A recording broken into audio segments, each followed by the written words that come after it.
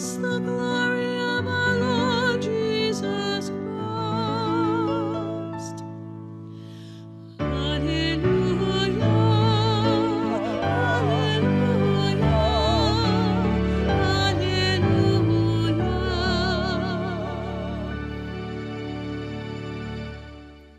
The Lord be with you. And with your spirit. A reading from the Holy Gospel according to John.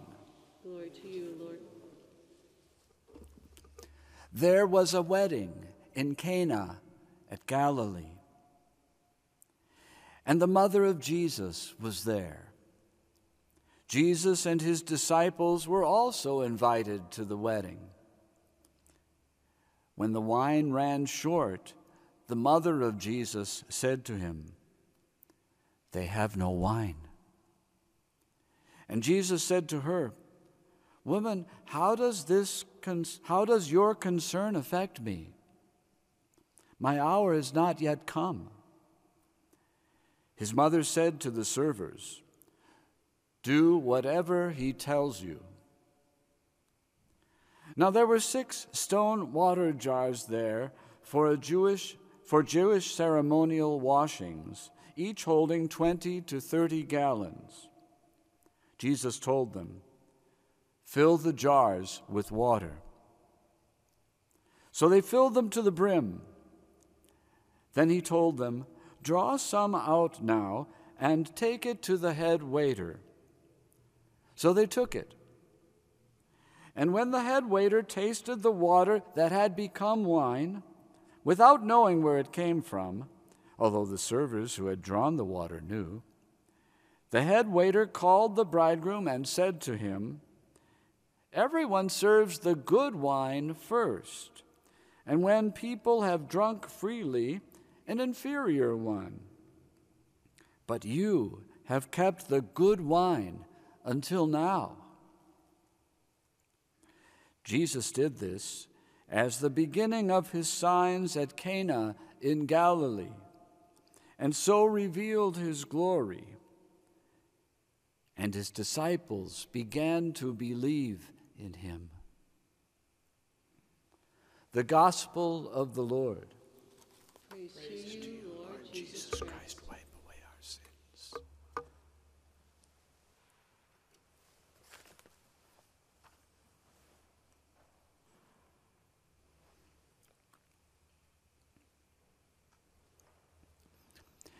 What is needed for a feast? A reason to celebrate? People who have something in common? Something to celebrate? The best food that can be shared? And something good to drink. We need to have food and drink in abundance for a feast, because it cannot be a true celebration unless there is plenty for all. In addition, we would expect music and probably dancing. All of these elements are part of special celebrations. Feasts mark a special time, a time when we can leave aside our difficulties and sufferings.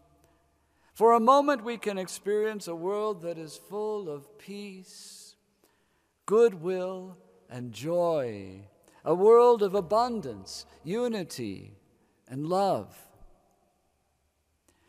For this reason, a feast, a banquet, is a sign of the reign of God.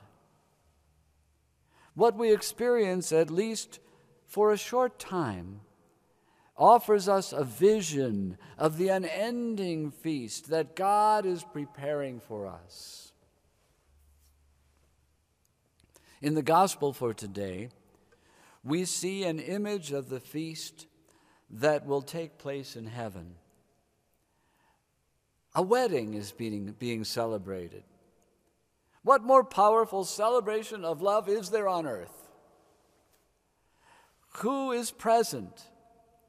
Jesus, his mother, his disciples, and other members of the family and friends of the bride and groom. In other words, the whole church is represented.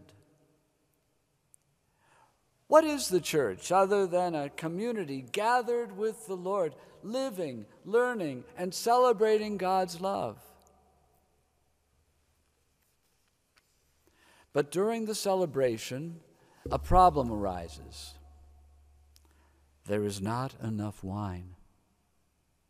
Perhaps more people came to the feast than they expected. Jesus does not pay any attention to the problem.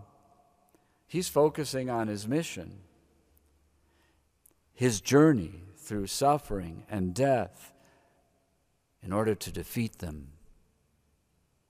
But his mother does give her attention to the problem. In fact, she seems to notice even before the head waiter notices. And it is a problem. Those who have gathered for the banquet are not drinking Coca-Cola. The water in that time and place is not drinkable. They need wine for the feast. Mary brings that situation to the attention of her son. In the banquet of heaven, Christ will provide the wine. Christ will be the wine that satisfies all. At his Last Supper, you will remember he took the chalice, gave thanks to God, blessed the wine, and gave it to his disciples, saying, "Take this, all of you, and drink from it, for this is the chalice of my blood, the blood of the new and eternal covenant, which will be poured out for you and for many for the forgiveness of sins." The wine, become his blood, is the drink that will sustain us. It will not only make possible the celebration of the feast of God's amazing love, but better than any protein shake, it will also give us strength for the journey. As Jesus tells us in the Gospel of John, the one who drinks my blood will have eternal life. What a great mystery! On that day of the wedding feast at Cana, at the beginning of his public ministry, through the intercession of his mother, Jesus changed water into wine for the feast. Later, at his Last Supper, he would change wine into his blood. On the day following the Last Supper, he would give his blood, right down to the last drop, for our salvation, that we might receive the forgiveness of our sins and participate in the eternal feast of heaven. But the Lord has an important question for us along these lines. It is the same question that he asked his disciples when they pleaded to be allowed to sit at his right and his left at the heavenly banquet. He asks, "Can you drink the cup that I am going to drink?" In other words, if you want to take part in the feast, you will need to be willing to share in my sufferings. Can we, like Jesus, remain faithful to our Heavenly Father as Jesus was? Can we die to ourselves in the service of our brothers and sisters, just as Jesus did? If we drink with Christ from the cup of tribulations here in this life, if we participate in the bread which is his body and the cup which contains his blood poured out for us in this Eucharist, we will be able to share also in the celestial banquet that Christ prepares for us, a feast in which the food and drink will never run out, and our joy will last forever.